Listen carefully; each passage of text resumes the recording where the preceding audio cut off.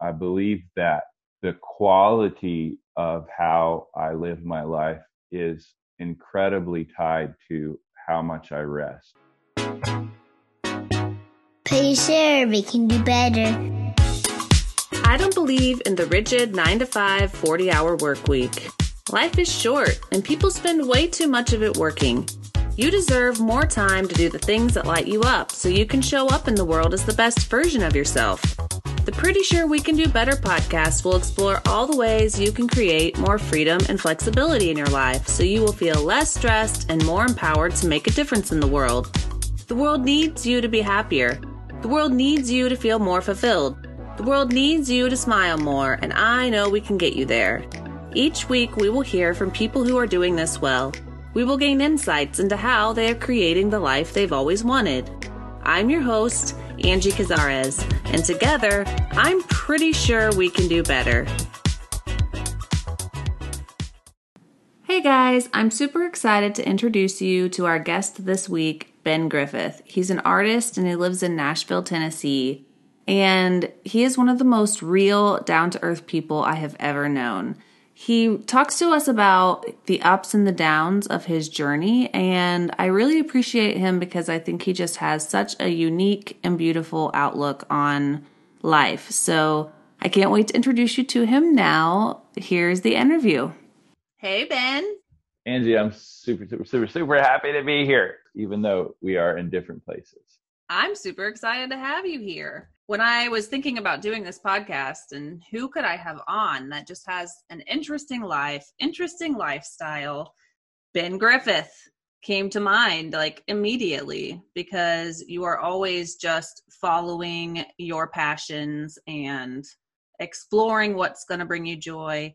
And so, yeah, I just wanted to talk to you more about that because I think people will find it interesting and beneficial. You know, when you asked me, it was the first time in my life when I felt like I probably had something really important to share. And then since then, the entire universe has blown itself up and is starting to reform.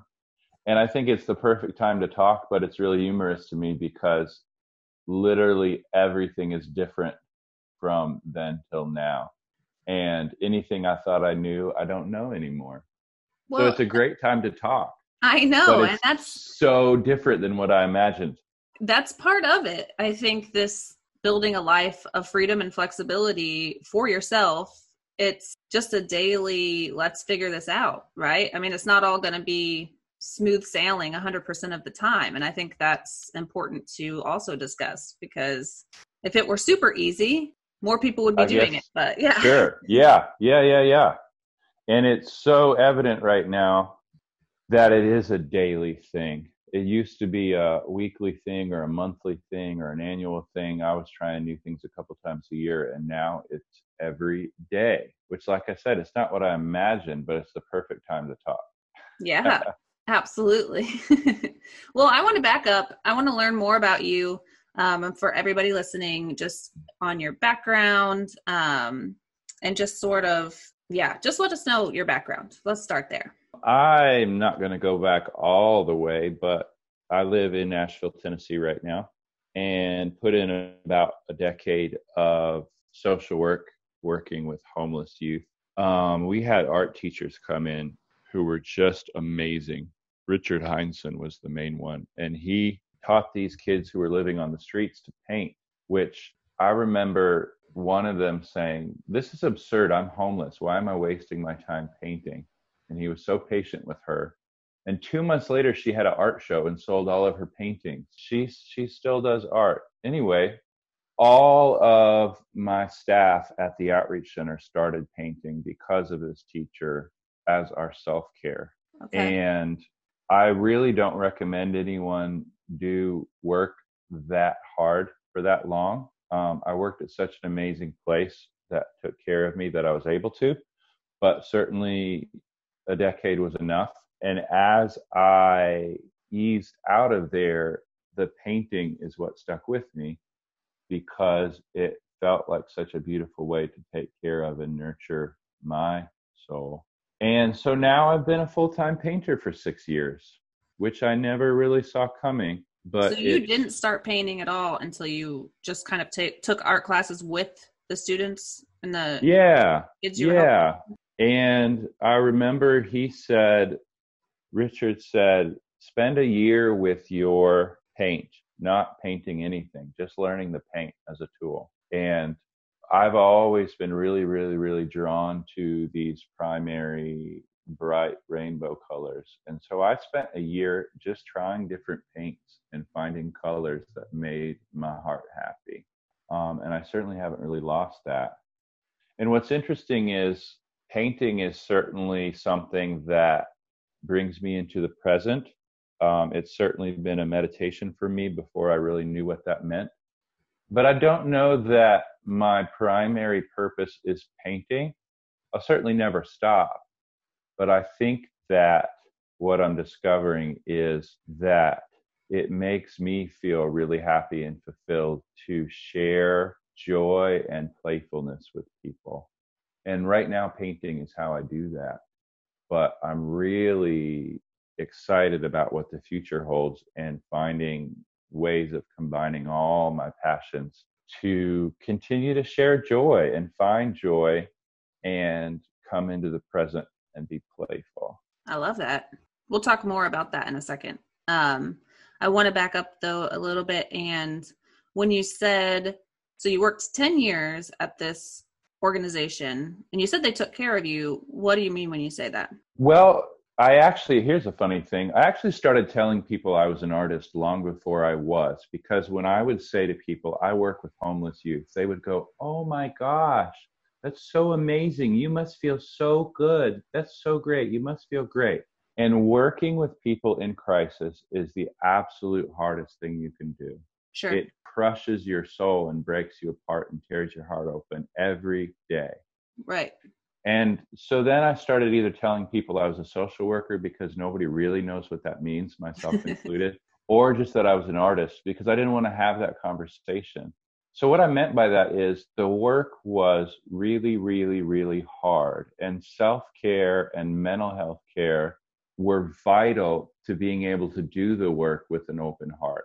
You either had to close off completely, Sure, or be intensely careful about your self-care to be able to keep doing it. And most people I see last about a year in direct service in that way. The place is called Oasis Center. I love it. It's a wonderful place. And it's wonderful because they understood this. And so I had access to yoga and meditation and therapy and neurofeedback and mental health days with no questions asked. I could be like, I need a mental nice. health day. I'm not coming in. And a boss who sat me down and said, what parts of this job make you feel good? What parts of this job give you energy? Let's write your job description to be that. Oh, that's And awesome. I still burned out and quit.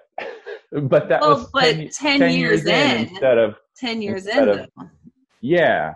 So that's what I meant. They and she took incredibly good care of me, which I'm just entirely grateful for. And all of those pieces are things that helped me heal and I carry with me now. And I think will become part of what I do in helping other people find rest and healing through my creativity. Yeah, that's awesome because I also come from nonprofit world and I didn't work in anything that intense as far as Yeah. people in crisis, but I feel like overall that's something, I mean, and in any job, I feel like that's something that is lacking, like understanding the need for mental health days and not asking questions about it, right? Like, Yeah. that is so needed. So that is very cool to hear that your boss understood that and provided that for you guys.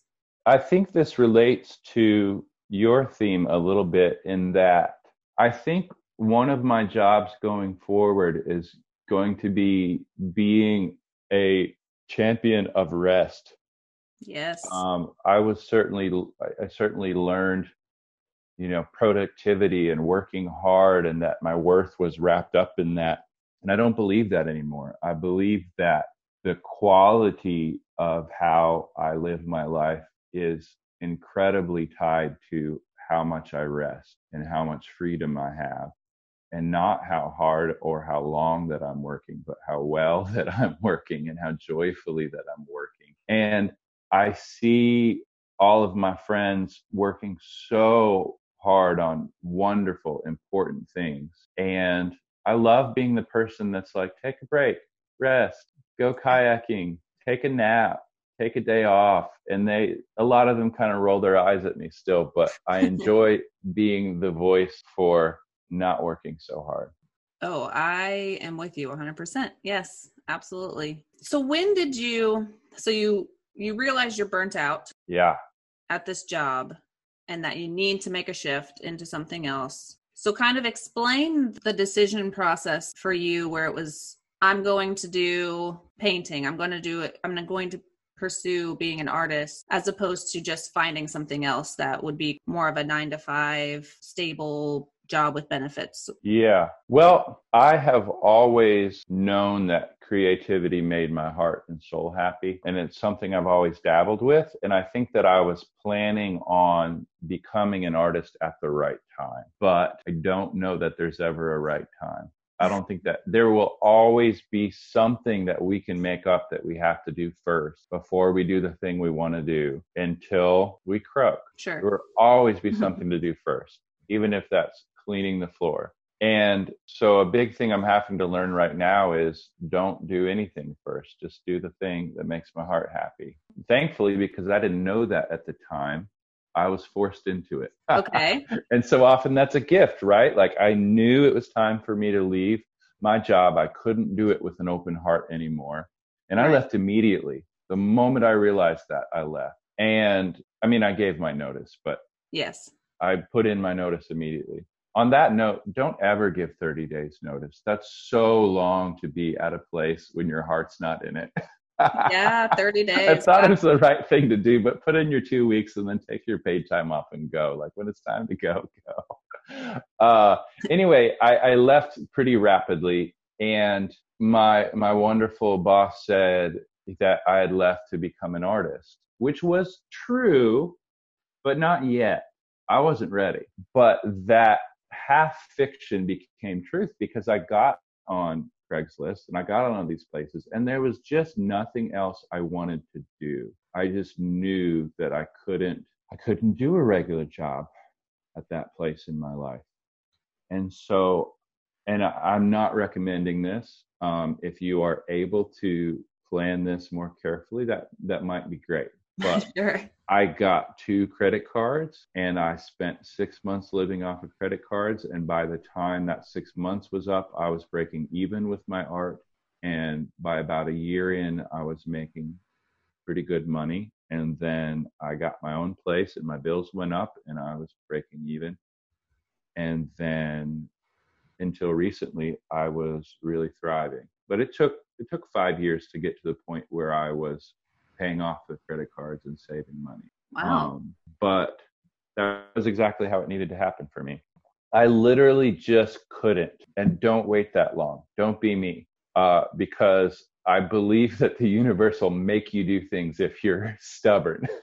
But that's not the easy way. It took me being completely worn out and just knowing that I couldn't do anything else. For me, the art started as I needed to heal myself from that decade of everyday vicarious trauma. And that was a couple years of healing and then a couple years of figuring out the business of it. And finally, I'm 6 or 7 years in now, but around 5 years in, I finally had the energy where I was like, okay, now it's time where I can start giving back and being of service again. But it took a long time. I can imagine. I mean, compassion fatigue is a real thing, I have learned. So I get it. So when you started making art as sort of this healing process, did you have intention of selling it or? Yes, because like I said, it came out of that place of necessity where I just couldn't do any other job. I just couldn't. It's also something I'm really super glad that I was not trained in it, because objectively I had no business selling art. And I don't believe in applying objectivity to art at all. But if I were to, I didn't know how to paint. I still don't. I have never learned how to paint. I didn't know how to make prints. I didn't know how to sell. I didn't know how to market. Sure. And there's this wonderful thing about quote unquote ignorance is you've got no voices in your head to stop you. And I see so many people in so many fields and their education, which is often a wonderful tool to help you, but also education, once you know a little bit, you know enough to know you're not very good at it yet. And for many of us, myself at the time included, not being good at something was a real barrier for me. I'm just learning to enjoy and allow myself mistakes and to do things I'm not good at. Yeah. So at the time, it was really good that I didn't know any better, so that I just went for it. I love that. That's super cool. I'm a big fan of messing up on purpose. That's a part of my process, and I'm able to apply that to more of my life now. Where you just mess up on purpose? Yeah. Socially in my life, I'll circle back to the art. Socially in my life, I realized that we get to define success as anything that we want. And I was so preoccupied with making mistakes, saying something that hurt someone's feelings or putting myself out there and getting rejected and feeling bad that I was letting that social anxiety keep me home. And I said, I am now going to choose to define success as trying and failing. Yeah. Because if I'm not trying and failing, nothing will ever change. And if I am, things will sometimes. But it happening sometimes is no longer going to be my success. My success is literally going to be going out the door and making mistakes. And what a freeing definition of success, right? Because all you have to do is mess up. And if you mess up enough times, beautiful things happen. So in my art, that's built in. I paint on paper. I don't prep. I don't tape things down to keep them from warping. I just go at it. And I intentionally make a mess, because I found that if I set an intention and I try really hard and I try to control things, I don't love what happens. Whereas if I just go for it, I still often don't love what happens, but something new and wonderful and surprising will happen. And I can learn from the things I love and don't love. And then there's another layer to this, because I still have piles of hundreds of pieces that didn't quote unquote work out. But I go through and I cut those up into postcards, because there might be a little piece of that that's so beautiful just as an abstract piece. And I make those into business cards. So my business cards, I cut up my original pieces and rubber stamp my name on there. Cool. So an advice I give to other artists is always, for every piece you see in a gallery, in a show, in a store, there are at least 9, if not 20, if not 100, that you never saw. And that's true for every artist. And most of us do one thing one time and fail and quit. Or maybe twice. But you absolutely have to plan on failing 9 times. Yep. And so why not do it on purpose? And why not do it playfully and joyfully and find beauty in the process? Because for me, the beauty is the moment that the water and the paint hit the paper and this blending happens. And the final product is fine, but it's never as beautiful as that moment. And so finding beauty in the play and in the process and in the accidents and in the mistakes themselves, and occasionally something remarkable that you planned or didn't happen, and that's fun too. But I really believe it takes at least 9 times of messing up. And so I just do it on purpose, and I'll throw them in that pile and I cut them up. Yeah, something I heard recently, and I've been applying it, is just opening up a spreadsheet and keeping track of your failures, like 1 to 25. And when you get to 25 failures, like, you celebrate. For me, I will go buy Thai food because that's my celebration for everything. But yeah, keep track of all your failures and all your messes. And because that means you're doing something, right? That means you're putting yourself out there. I heard this. So yeah, I've started doing that, and it's been super, super helpful just to know, like, hey, yeah, that didn't work out. That thing didn't have the result I wanted, but I did it and I put it out there, and I'm going to celebrate that. I'm going to keep track and I'm going to celebrate. So so absolutely beautiful. I love that. I had to realize for myself that I can absolutely with certainty guarantee that something won't happen if I don't try. Oh, Like I have absolute control over making something I want not happening. I have that power, which is a nice feeling. All I have to do is stay home and not try. I don't know that I have control over getting everything that I want, but to have a chance, I have to try. And once I learned that mistakes are not my enemy, that they're really beautiful things to enjoy for their own merits and to learn from. Yeah, what a wonderful 25 messing ups is 25 amazing experiences. And there will very likely be some successes in there that you didn't you'll even definitely anticipate. learn. Yeah, you'll Yeah. definitely learn. Well, and the thing is, like, I so rarely end up at the goal I set for myself because all these other wonderful things happen along the way and the goal changes. But I so firmly believe that I have to put in some effort and then let go of expectation. Put in effort and let go. Walk out the door and let adventure smack me in the face and mess things up. And I just finished the Happiness Lab podcast, listening to it. It's incredible. Okay. It's a Yale professor who studied the science of what makes us happy. And she says that the things that we think we want make us much less happier than we think they will. They make us happy, but not near as much as we thought they would. It wears off very quickly. And the things that we think would destroy us, we are so much more resilient than we thought. And in fact, we enjoy them because we get to feel so strong and creative when we come up with solutions. Nice. And I love to prepare. You should see me when I get ready for camping. I prepare for everything. But in a way, that's a mistake because you can't prepare for everything. And it's those little unexpected things. The other day, I went kayaking and I got my bedroll wet. And drying my bedroll over a campfire was so fun. I never would have planned on that, but like it was really fun to try to get this fire going and not set it on fire, but also dry it out. And I felt like this amazing woodsman with this solution to things. Yeah. And it was a problem. It was a problem. I did not plan for that. If I had, I would have waterproofed it correctly. But it's really fun to see how resilient we are. Mm-hmm. And in order to do that, we got to give ourselves the opportunity to mess up.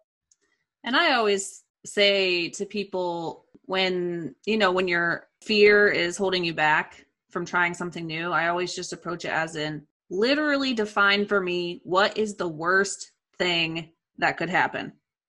Like, what is the absolute worst thing that could happen if you do this and it doesn't work out, right? And then we define that and we look at that. And then it's like, okay, well, what's the best thing that could happen if you do this? Yeah. And it works out or you make progress, So you have to look at it and just take chances. Put yourself out there and celebrate your failures, right? It sounds pessimistic, but going into the worst thing that could happen is so amazing because it's like, if you die, you're not going to care. Like the worst thing that can happen, it's not that bad. Like it's almost never that bad. There are, of course, exceptions to this, but generally the worst thing that can happen is like somebody's going to laugh at you, which is pretty bad. Don't get me wrong. Yeah. But it's not as bad as you think when you don't think about it. And I always like to also think about, and I think it's important to have a community. Yeah. So for me, when I think about putting myself out there and doing something new and, having just recently personally quit my job and congratulations. Yeah. So when I'm thinking about this lifestyle I'm creating, a business I'm creating, the worst thing that could happen, what is the worst thing that could happen? I mean, I have to go find another job or anything like that. But I always just think I have community. I have friends. I have family that support me. So do you want to talk about that personally for you a little bit? Kind of who has supported you along the way on this journey, how you sort of relied on people for this journey?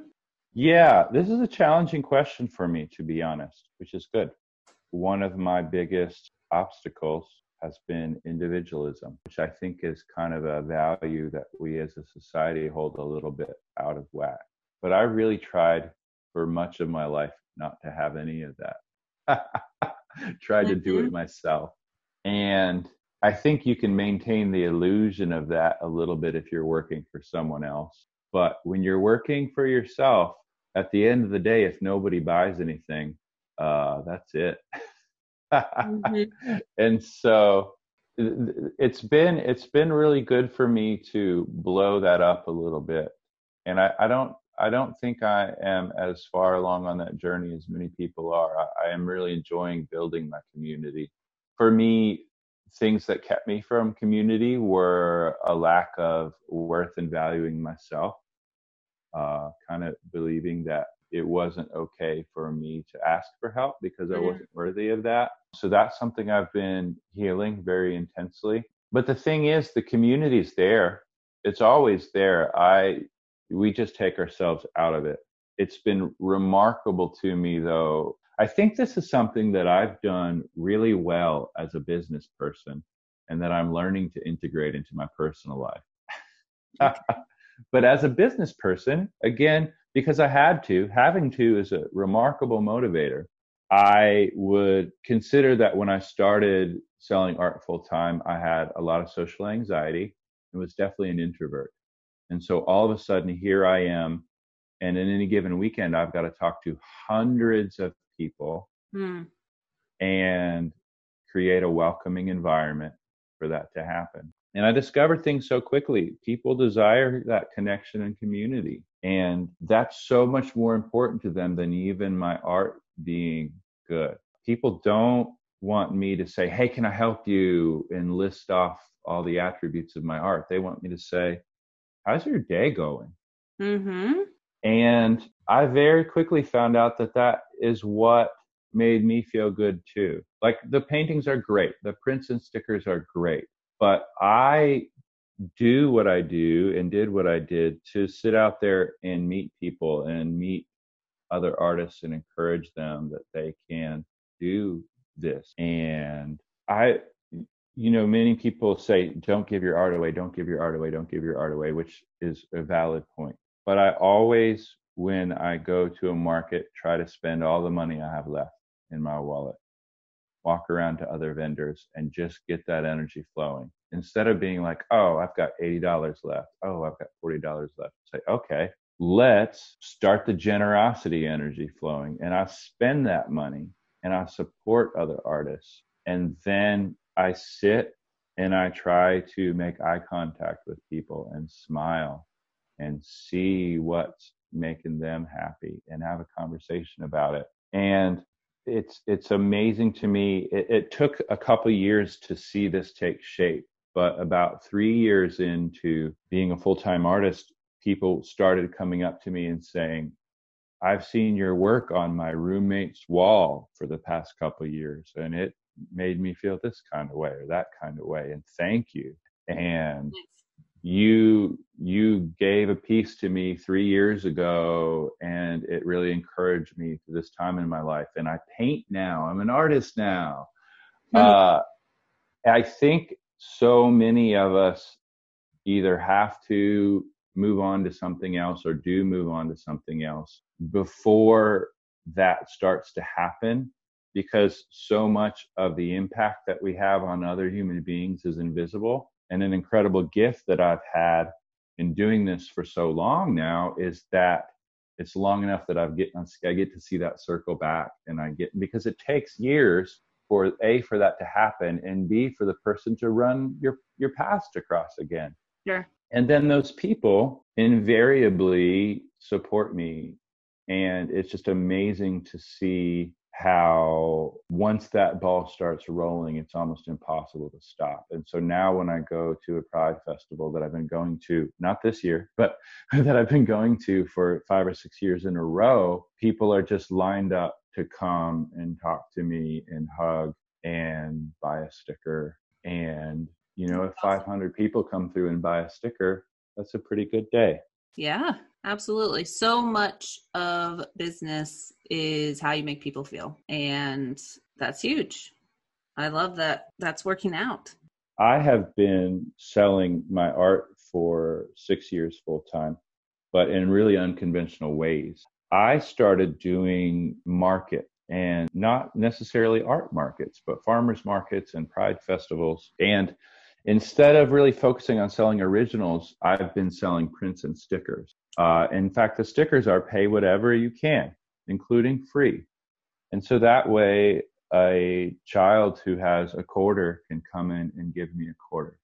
And someone who's feeling really generous can give me whatever they want to and feel really generous. Everybody leaves feeling good, and everybody leaves having had a good time.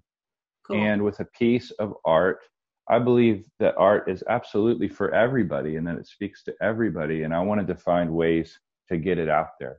And so, whereas in selling an original, I might sell one piece for $500, I can sell 500 stickers for $1 a piece. And I've interacted with 500 people. Mm-hmm. And I thought that we might spend this interview talking about how successful I've been at that. And then the pandemic happened. And all of a sudden, really for the first time in my life, I had a plan that I felt confident in, that I could really do this and go to market this year. And I built out a little storefront for myself. It was going to be more permanent, less traveling.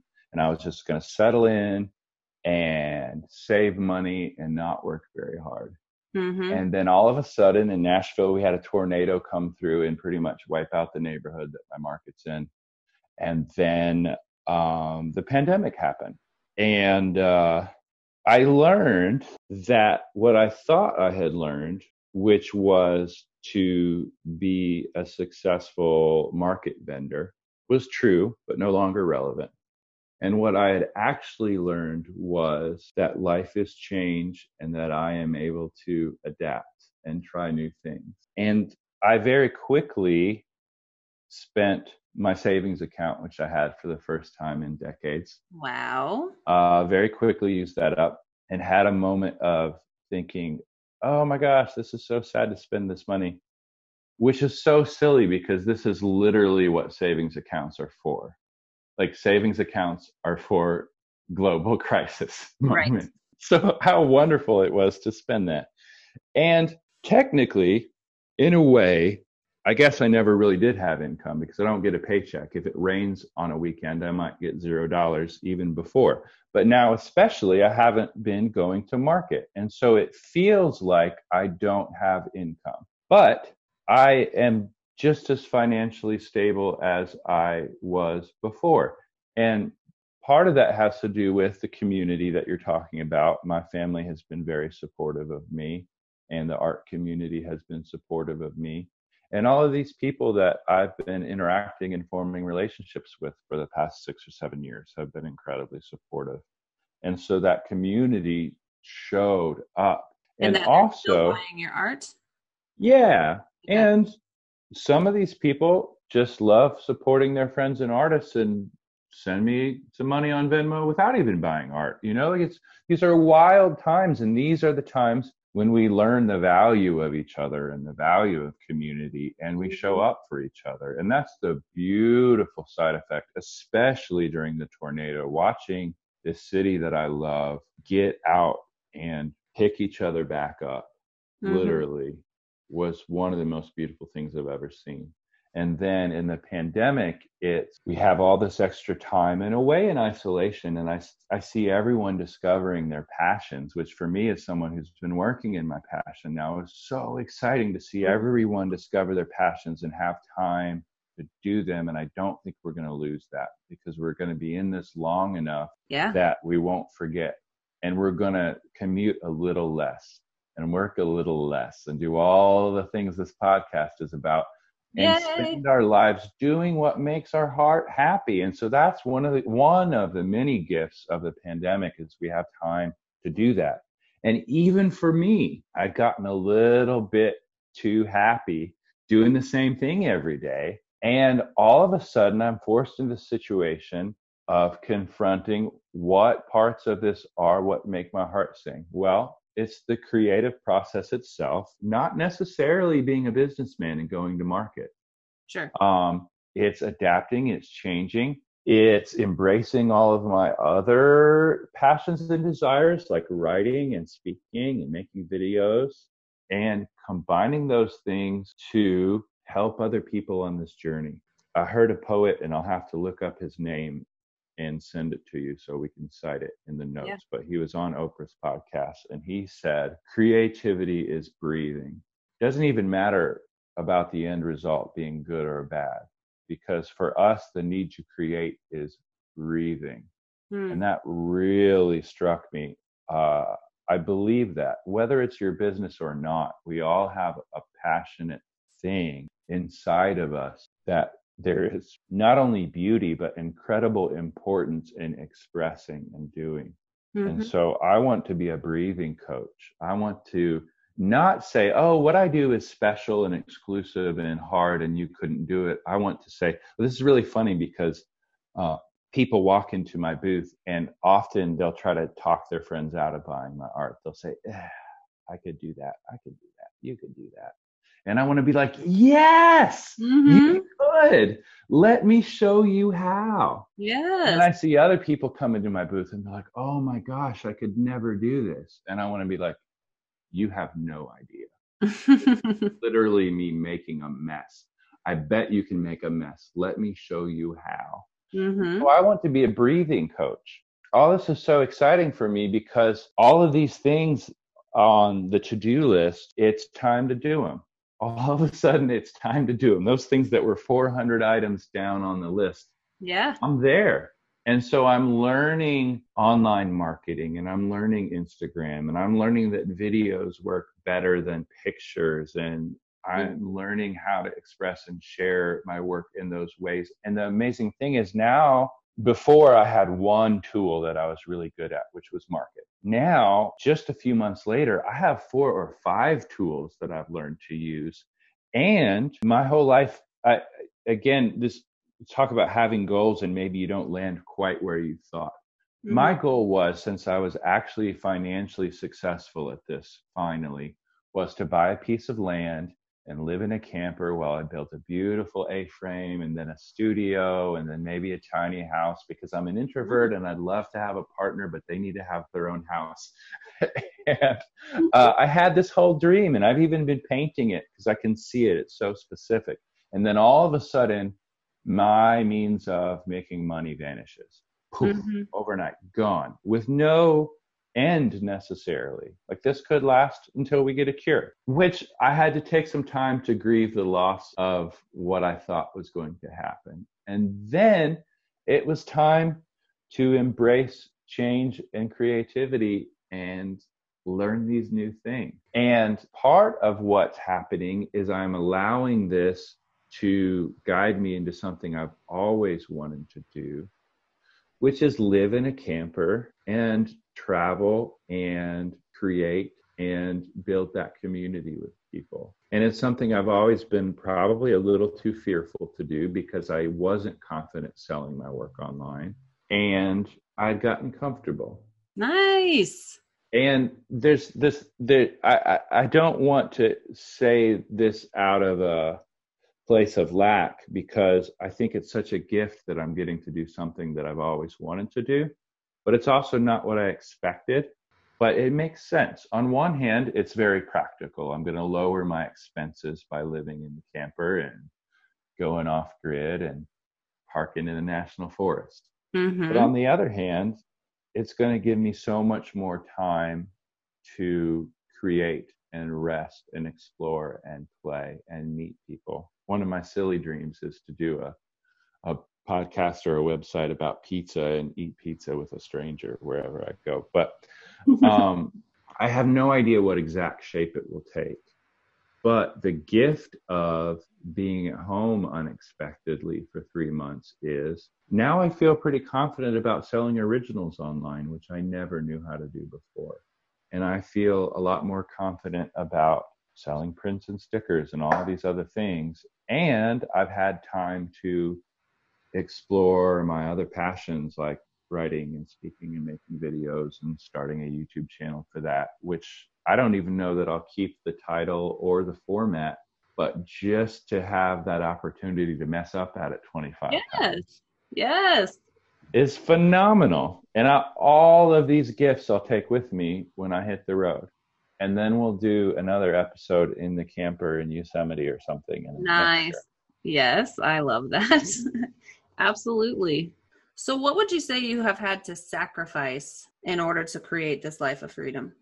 It did take a lot of sacrifice. And it's also the most freeing and amazing and wonderful thing you can do when you step into what you're passionate about. But it's not easy by any means.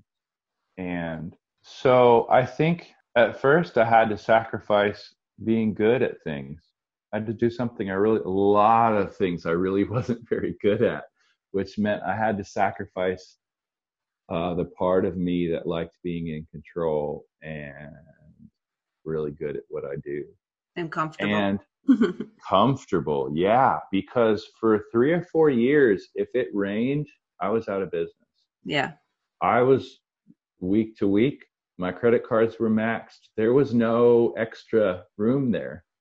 And somehow, I sat down. I avoided doing a budget for the first few years too, because I knew that the amount of money that I would have to make and then remove taxes and then remove expenses to have left over what I needed. Because when you don't get a paycheck, you don't get to just budget this amount of money. Right. That amount of money is not coming. You have to figure out what you need to pay your bills and then double it to account for taxes and then add on 30% more to account for your expenses and your materials and your show fees at least. And all of a sudden, this number that's your bills is this huge number that you've got to make every week. And I knew that number would be very scary for me. But I wrote that number down and I figured it out. And I made that number almost to the dollar every weekend after I had figured out what that was. There's something about setting that intention with courage, but I had to overcome my fear of that number. I had to overcome my fear of not being worth that number because the number was insane to me. The number was so much more than myself or other vendors were saying that we needed to make. I was like, there's no way I can hit that number. And I did by setting the clear intention and overcoming that fear and working hard enough to hit that number. The worth is a big thing. It really, really, really have to be confident in our worth, which I think is difficult for many of us. Absolutely. But have to be able to look someone in the eye and look someone in the eye and say, yes, this painting is worth $500. Yes. And believe it. And be so happy with them walking away or looking at you and saying, oh, I could paint that. Because it's worth that to me. It doesn't matter what they think. That was a huge thing I had to overcome. I know I'm referencing a lot of podcasts, but that's a good sign because podcasts are awesome. Glad you're listening to this one. Yes. Naval Ravikant is an amazing, inspiring person in a completely different field. He starts businesses and invests and is good at, managing money and being an entrepreneur and helping other people be that. Different world than mine in many ways. But he has an amazing sense of his own worth. And he said, know your hourly rate, know what you're worth for an hour, and don't do anything at all that's less than that. And so his rate is $5,000 an hour, which means he doesn't go to meetings. He doesn't go on business trips. He works over email because unless it's worth more than $5,000 an hour for him to fly all the way out there for 3 days, and everyone else in that meeting as well, he's going to handle it in 5 minutes in an email instead, because he values his time so much. Yeah. And because he does, he gets that amount. And I picked a way different number than that. Right. The crazy thing is I picked a number that still seemed insane for me. And after doing that, it's happened. Not always, but it's happened a few times. And it was a number that I thought could never happen. Sure. And it has. So I had to give up this idea that myself and my time were not of amazing worth. Mm-hmm. I had to sacrifice my weekends, because for the past 6 years, my weekends were spent at market, and my week were great because objectively from Monday to Thursday, I could do whatever I wanted. Now there's obviously a full-time job in there getting ready for market and creating, but I could set my own schedule, which is a gift. Right. The sacrifice is most of my friends are working 9 to 5s Monday through Friday, which means I haven't seen my friends a lot the past 5 or 6 years. Okay. It's great to be able to go to a park and have it to myself, but my friends having the exact opposite schedule of me means, referencing back to that community question, it's been hard to build community when many of the people my age are in professional careers. That makes sense. And so that's been a big sacrifice. Worth it, but definitely something looking forward where I would say, I need to find a way to have an occasional Saturday or Sunday off to see. Mm-hmm. Yeah. Which is here. Surprise. I don't have any scheduled 7 days a week now. Yep. And you know what? I wrote down, but it was so far down on my goals list that it was like ones I wasn't even focused on yet. But I wrote down, buy a camper, have Saturdays off, have more time to create. Boom, coronavirus. I have all those things. There you go. Hey, I mean, there's something about just putting it out there, right? Just writing It's it down. Remarkable. Putting it out there. Never exactly how you think it will happen. Yeah. But it almost always happens. Not when you think it'll happen and not how you think it'll happen. But if you write that down, it's amazing how often it does. I love it. Well, I just want to wrap up with just sort of your, if I'm listening to this and I've been thinking I want to change, I've been thinking I want more freedom and flexibility, what is the first thing you would tell people to do to kind of take steps toward creating this for themselves? Yes. I am going to give another shout out to Naval Ravikant, because he says that we all have something that is our absolute unique voice, that is our gift to the world that only we can offer. I have a friend who that is talking about science in a way that is approachable.